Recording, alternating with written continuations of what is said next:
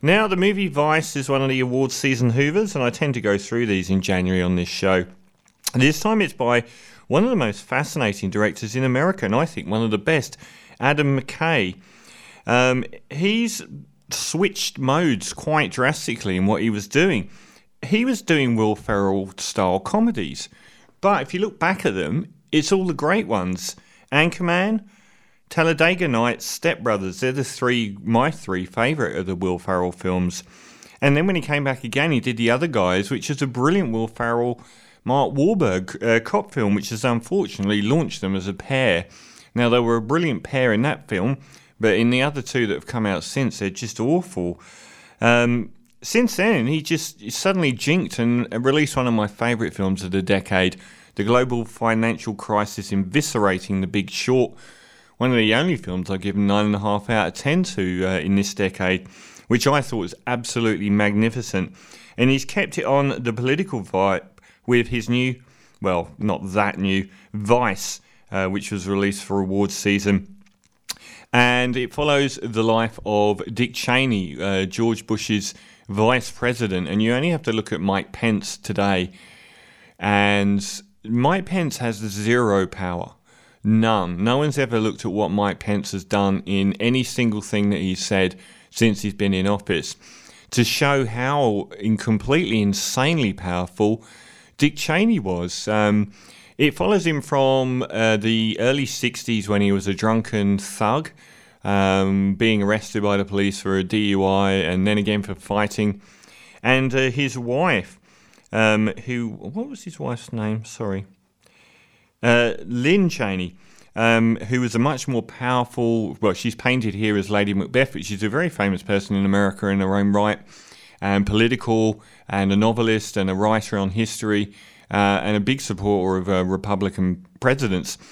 And she basically lays down the law to her deadbeat husband, saying, you're going to be like my dad. Her dad was a violent, abusive alcoholic, made her mother's life hell, and her own mother actually died in a lake. And it's very heavily intimated that this lifelong person who was, for her whole life, terrified of water, would never have gone swimming and had a violent argument with the husband. It's basically laid out that he killed her. But anyway, Dick Cheney gets his life in gear when he starts working at the White House as an intern for none other than Donald Rumsfeld. Dick Cheney's played by, what's his name? Christian Bale. And Steve Carell plays Donald Rumsfeld, who's a preeminent character throughout the movie. And it's the Nixon years. And they're very, very ambitious, conniving, horrible people. And they're up to their necks in the Nixon administration. And Donald Rumsfeld shows himself to be an apex predator when it comes to politics. This all comes crashing down when Nixon's booted out the door. And quite a few times in the film, the cyclical nature of politics is shown, where these people attain world-dominating power, and then the administration ends, and they're nobodies. They go back to the private sector and wait for their next term in this revolving door at the White House. He didn't get booted out with Nixon. Gerald Ford came in and lost an election a little bit after that to Jimmy Carter. But the whole gang got back together when Ronald Reagan came in the 80s, and that's when things really started to heat up, particularly with the idea they have about the power of the presidency, something we're seeing a lot now with Trump. They had this basic notion that, and Nixon did as well, that if the president does it, it has to be legal because it's the president. And they sort of worked backwards from that they could basically do anything, and any legislation in place could be avoided or usurped. Anything to rein in their power, any checks and balances, they bulldoze. They use lawyers to pick apart every single legislation holding them back. Amy Adams is Lynn Cheney, and she's in the background, sort of basically not only geeing him on, but also is deeply passionate about right-wing politics. So there is a point near the start where young Dick Cheney goes to Donald Rumsfeld, what do we actually stand for? And Rumsfeld just loses it. Because basically they don't stand for anything. They stand for power. They stand against everything. It's a notable bit where Jimmy Carter puts solar panels on top of the White House and talks about global warming back in the 70s and about finite fossil fuels.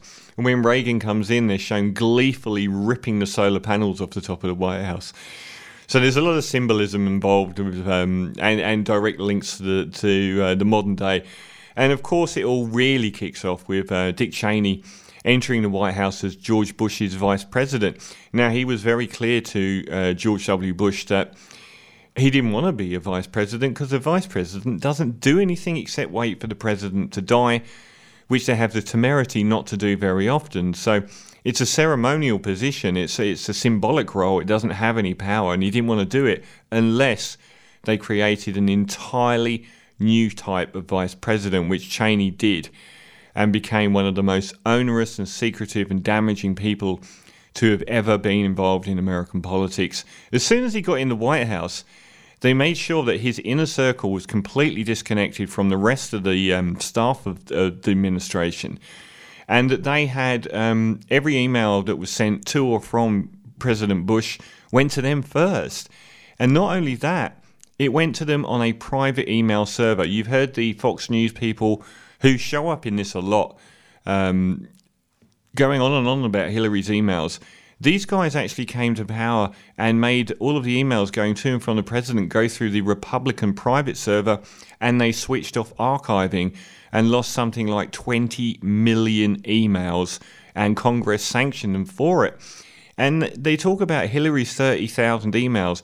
When did they ever talk about 20 million emails that have gone missing? Virtually all of the emails relating to the Iraq War went missing. Of course, 9/11 happens. Dick Cheney immediately and Donald Rumsfeld immediately say, let's go to war in Iraq. And the few sanity cases in the administration point out that Iraq has nothing to do at all with 9/11. So they then spent the next couple of years making that case, finding very, very dubious information about links to Saddam Hussein and Al-Qaeda, or any person that's ever set foot in Iraq with any person that's ever set foot in Al-Qaeda's camps, and they got it. None of it was true. It was all rubbish, and one of the people that they promoted as being a link to Osama bin Laden was al-Zarqawi. Well, he was a nobody, but the amount of fame Colin Powell gave him at the United Nations meant that he could form ISIS, which he did. So the rest of the story, the more interesting aspects are quite how bad the criminality was and quite how much they usurped every single facet of American administration, where they were allowed to sit and talk, who they were allowed to talk to. They employed very high-profile lawyers to tear apart the Constitution or anything holding them in place. And they behaved appallingly, and it cost millions of lives and destabilised the world, and they never went to jail. And even something as amazing as this, and this does reflect to the modern era, Dick Cheney initially started out by probing potential vice president candidates very, very deeply, going through their financial records, their tax records, their health records. When he became vice president, he didn't have any checks on him at all. He refused all of them. And one of the most important aspects of being a vice president is the ability to take over from the president. He had serious heart problems, ending up with a heart transplant, no small thing, and had had multiple heart attacks and trips to hospital. He was in no physical shape to be the vice president of America anyway. And he just stepped back from Halliburton with a $30 million handshake. And Halliburton's shares went up 500% during his tenure as vice president. So what did I think of this film? It's got a bit of a drashing from the critics. And after The Big Short, he handled that film so brilliantly. I was expecting it to be a real misfire. I don't think it was at all. For a start, it's an actor's film, and you have 4 awards-worthy performances. Christian Bale's Dick Cheney. It's a bun fight between him and Rami Malek for best actor Oscar, and I feel sad for whoever doesn't win it, because they're utterly magnificent performances, both of them. Christian Bale's done enough to have won an Oscar by now, so many times and still doesn't have one, and he might get blown out of the water by Freddie Mercury this year. I don't know who I want more. I mean, he's just magnificent. He's got the mannerisms of Chaney down pat. I don't like impersonation roles. He gives a lot of depth, and the depth to the characters in this film is the one thing that's been criticised for. And both him and Amy Adams give a lot of nuanced depth to their characters. They really bring out the soul. They're fascinating people, and he's very evil, but at the same time there's a lot of humanising of him. Not always good humanising, but there are elements. It does go quite deep into him. Amy Adams is just about my favourite actress. It's criminal that she hasn't got an Oscar already and Emma Stone has. And these two actors deserved Oscars for American Hustle. Two of my favourite performances of the last 10 years. They got nothing. And they're back together and they are a brilliant pair. She is superb as Lynn Chaney. And if she doesn't get an Oscar, God, what does she have to do?